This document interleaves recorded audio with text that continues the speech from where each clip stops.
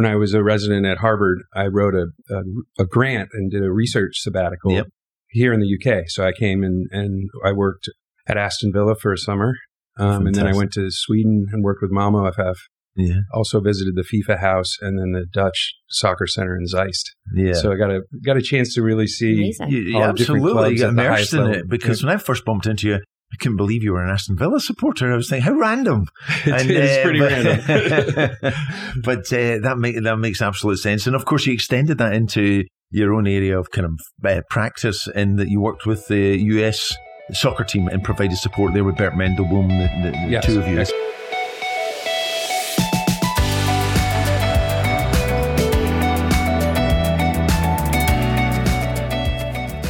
Welcome to Surgical Goals, the podcast that brings you a unique insight into the world of sport and shines a light on many of the injuries picked up along the way from some of the best sports stars and medical minds throughout their careers and, of course, the recoveries. My name is Jennifer Riach, and with the help of orthopaedic surgeon Professor Gordon Mackay, we're going to delve into that fascinating side of the sporting world.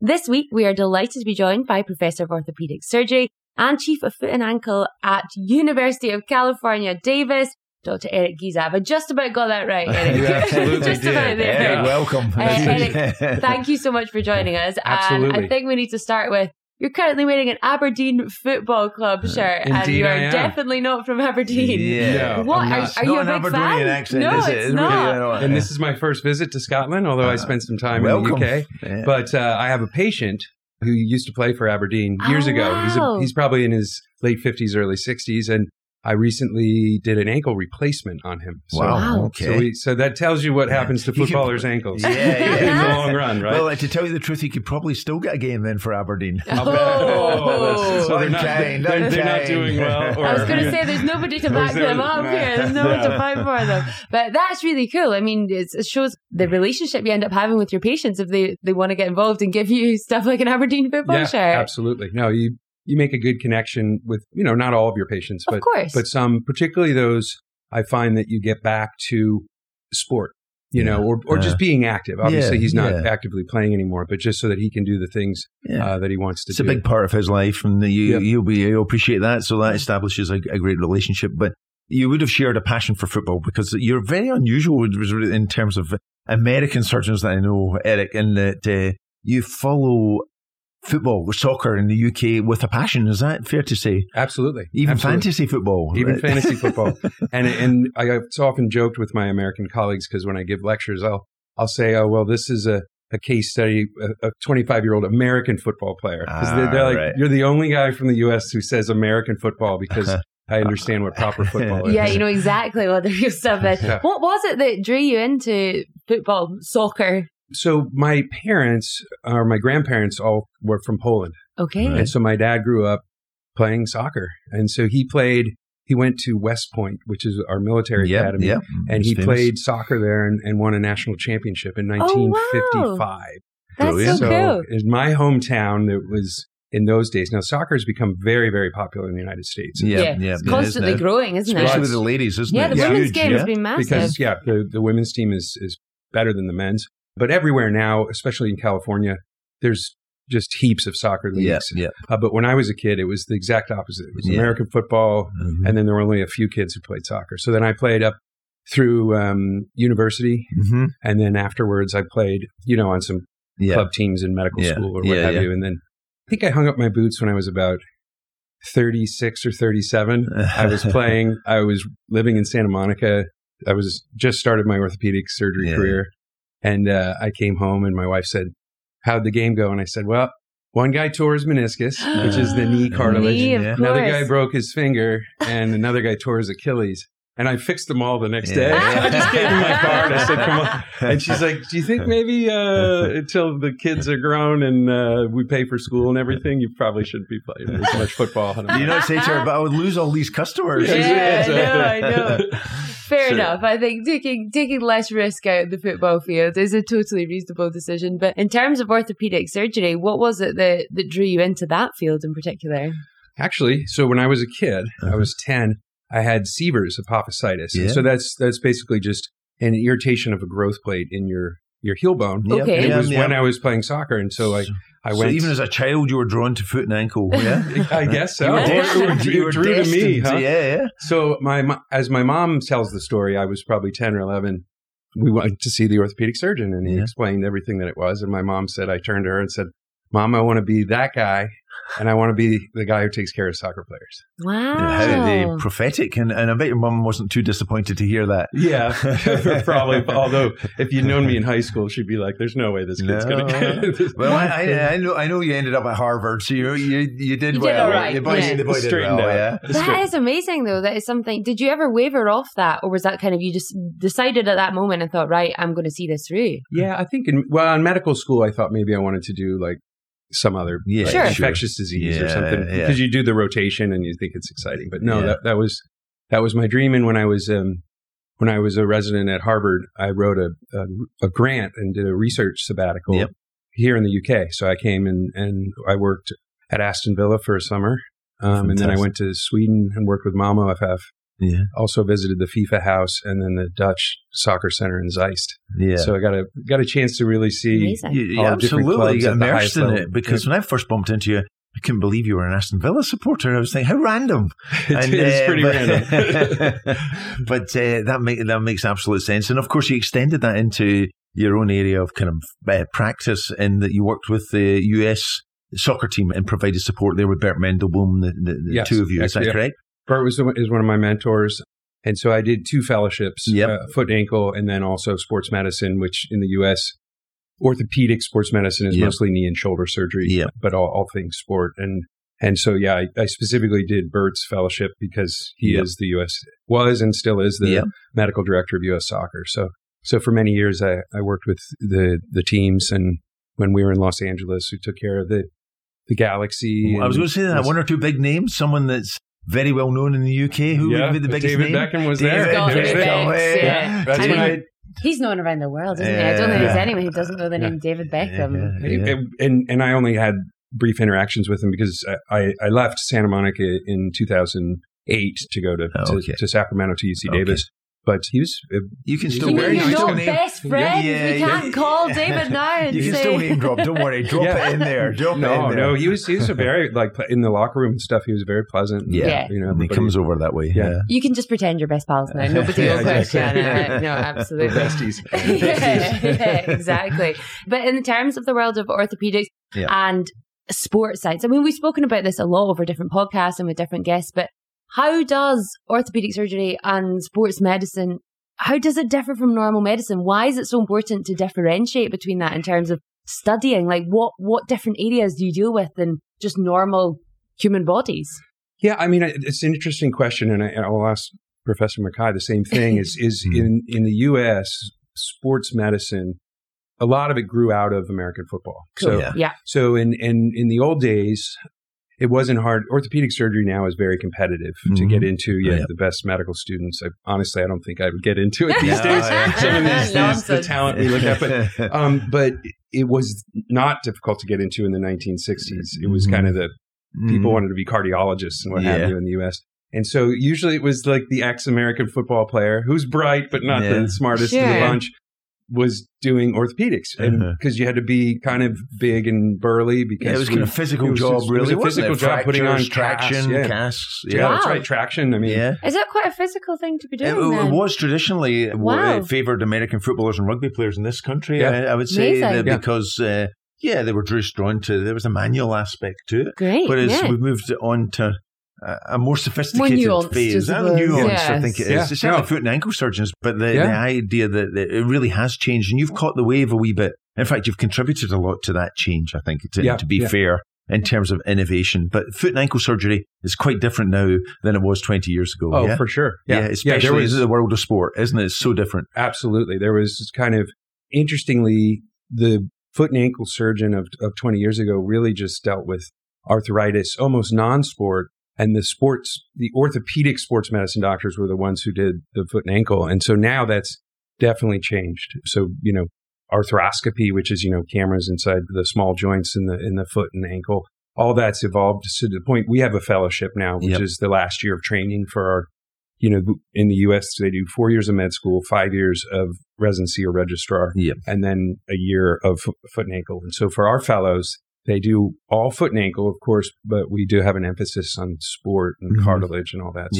So it really, as we were talking about, it kind of evolved in the U.S. from these ex-football players, rugby players, putting on people in body casts, and, to this kind of more refined thing. And that's sort of to answer your question as to how sports medicine evolved with orthopedics in the United States, is because then those same ex-football players wanted to go hang around the locker room. Right? And still be out on the pitch or the football field, as they say in America. And I think for American sports medicine, that's how a lot of it evolved. And it's only been the last 10 years that we have actually sports medicine physicians who aren't surgeons. Whereas when I came, it was 2001 when I spent my time in the UK. And I was surprised to see this is somebody who's not a surgeon who does sports medicine. We really didn't have that in the US. And now that's completely evolved into kind of two layers.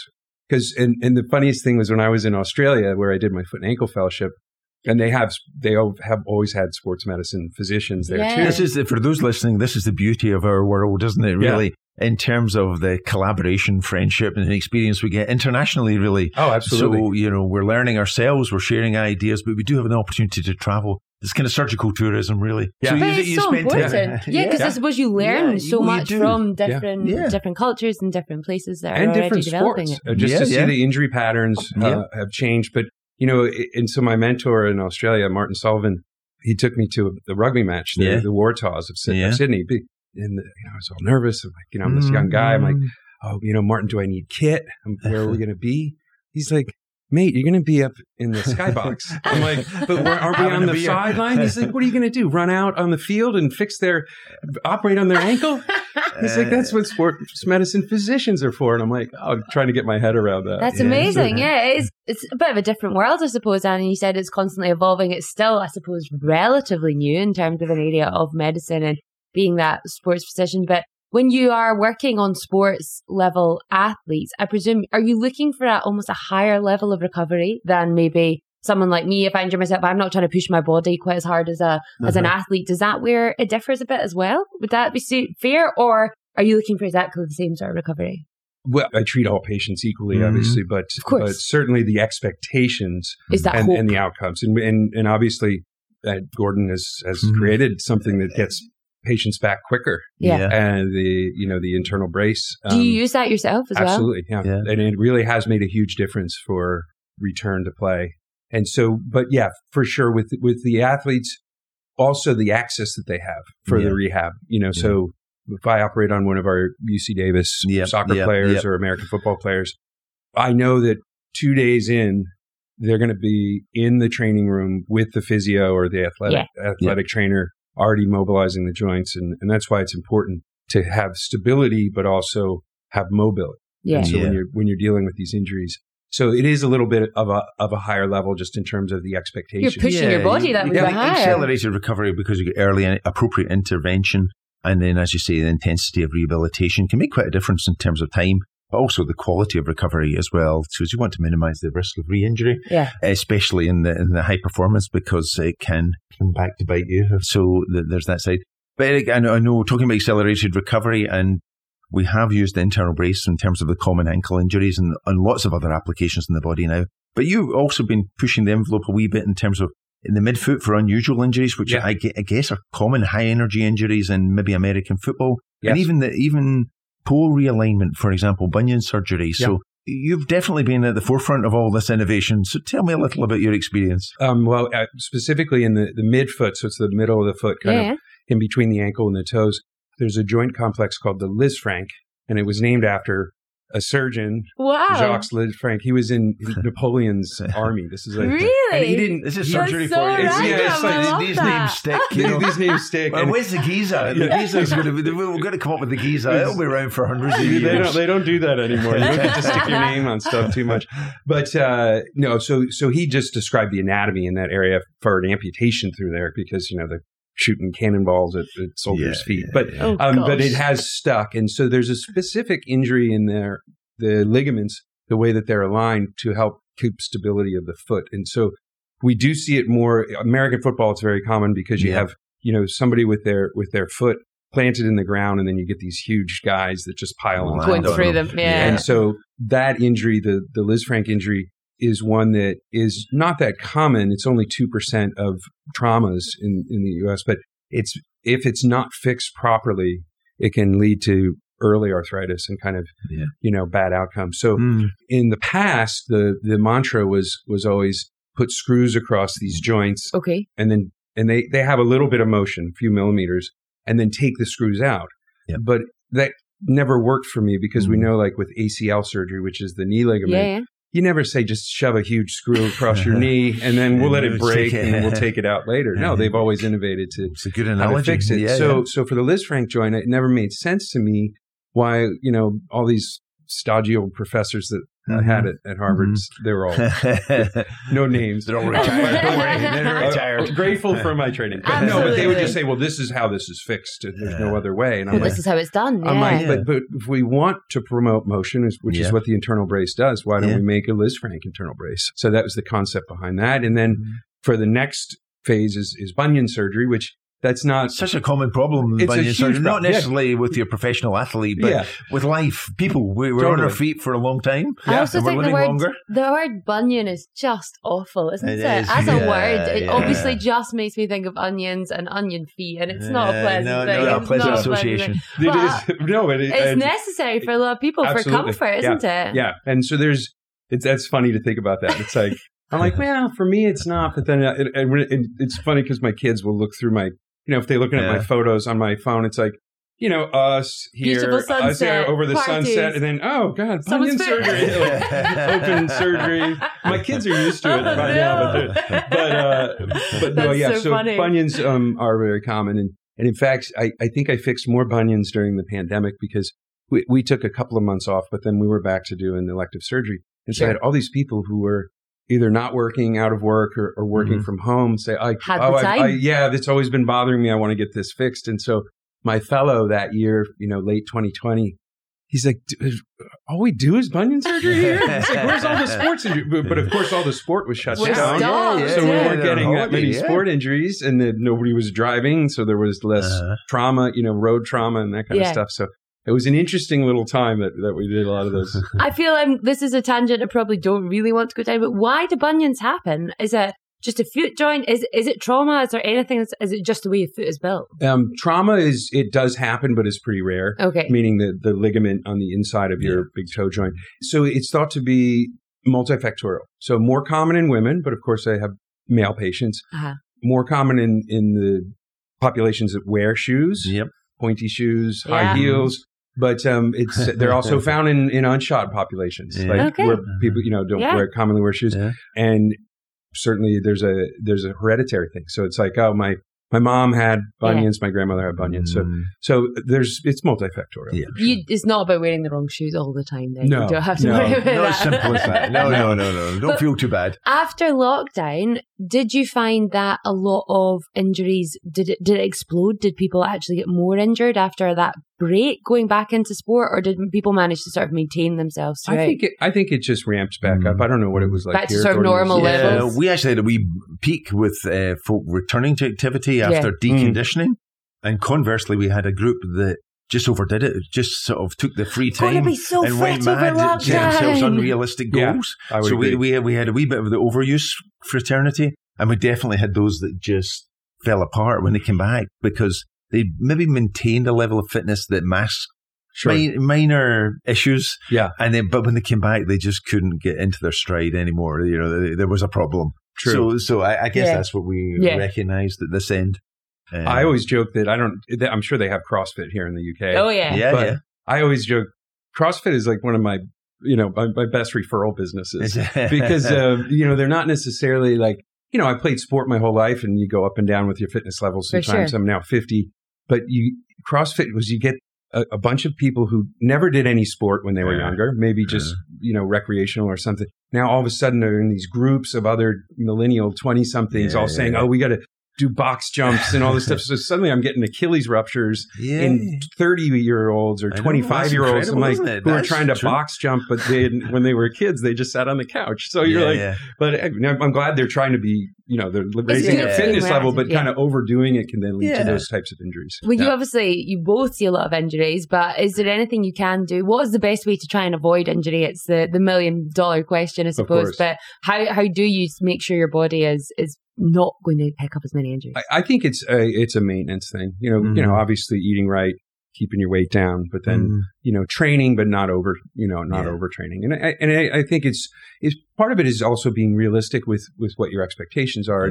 And sometimes I get runners who somebody takes up running in their 30s and they want to run marathons, and they come in and they say, well, what why do I have this, doctor? Why do I have a stress fracture? Or why did, sesamoid is a tiny bone in the ball of your foot that's almost like, acts as almost like the kneecap of the big toe joint. And there's two of them, but you've overused from running, you can sometimes get a stress fracture in that. Sure. And I sort of look at them and they're like, well, but that other person can, run marathon. I'm like, yeah, that's like what they do. They've been running a lot. You're from El Dorado Hills, California, and you can run. They're always like, oh, well, I'm in my 15th mile and it starts to hurt. I'm like, so then run 12. Yeah. Okay?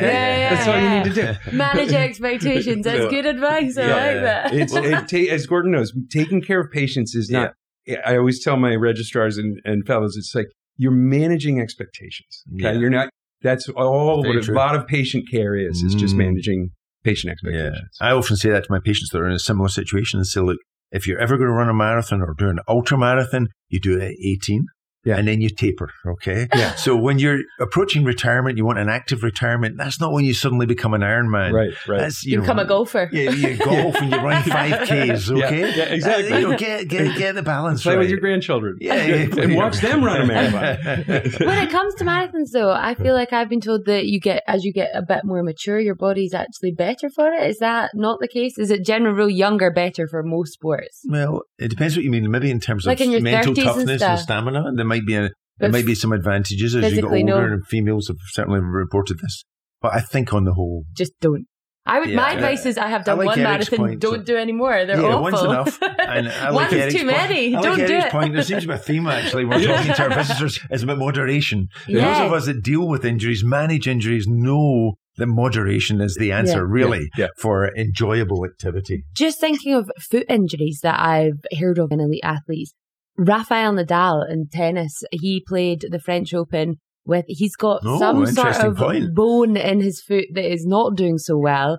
I might have even read it's necrotic, as in it's not. I don't know the detail. Maybe Eric knows more. Yeah, about it. I heard about it, but I didn't read it. I mean, if they're saying, and again, we could just look it up on ESPN or something. But if when you say that something's necrotic, that is it's the dying bit of foot. And that's what I mentioned. That the most common one in the foot. There's two. There's the sesamoid, which I already mentioned, and then there's a navicular bone, which kind of connects the ankle to the middle of the foot. A bit like the scaphoid in the wrist. Same idea. Yeah, exactly. And that's a common bone to get. That one sounds like I read that. I remember it in America. So I think so. Oh, okay. There's something wrong. But basically, he said it is a condition that's going to continue to get worse. The rumours about Rafa's injury started here in our podcast. I'm just mixing it all up in here. I read one of those things, though, but as an athlete, obviously, you're kind of talking about managing expectations, and his expectations are obviously to be one of the best to continue through that pain. Would you ever advise anyone to kind of go through that boundary of pain? Where do you stop? Where do you manage and kind of keep going with an injury? Yeah, I mean, I think we certainly, for these professional athletes, something we wouldn't tell a regular patient. They're like, oh, yeah, you know what? You have a broken bone and just, power through. Sure. And there was kind of a famous case in the U.S. There's a guy named Tua, and he played for Alabama, which is a big football team. And it was 2 weeks before the championship, the American Football Championship. And he had a syndesmosis injury, which is a ligament tear in the ankle. And the doctor there is a good friend of mine, the sports medicine foot and ankle. Yep. He did the surgery. And normally it's 4 to 6 weeks non-weight bearing. He did the surgery and then let him play 2 weeks later. Wow. And it wasn't, and when you talk to Norm, the doctor, he's like, no, this was not a normal thing. Sure. And of course, the worry in the United States always is like, if we misstep, you can get sued. Legal. And so the legal thing, so there was a lot of back and forth, but he was able to get back. And there's another famous case of an American football quarterback, and he played in the Super Bowl, which is the championship game. Not this year, but the prior year. We know what the Super Bowl is. Yeah, we're with you. Yeah, I like it for the halftime show. Yeah, halftime show's great. So he had a turf toe injury. Yeah, which is again it's a sprain of the ligaments in the big toe. So he played in the Super Bowl with a special modified shoe, and then he was in the operating room the next day. Wow. With a very famous doctor in the U.S. who does all the football injuries. That's amazing. We're always asked to push the boundaries, and you certainly led in the field of innovation in sports. And it's been a pleasure working with you, Eric, and I hope we'll continue to collaborate on various little projects because it's always great fun as well as being very rewarding. Absolutely. No, it's a fascinating world, and it's incredible to see the excitement around continuing to pioneer in that as well. So absolutely. And it gives me an excuse to visit California. There you go. As welcome anytime. An excuse. I know, exactly. Sacramento, absolutely. Thank you so much for chatting to us. It's been brilliant. I'm honored to be here. Thanks so much. Thank you very much.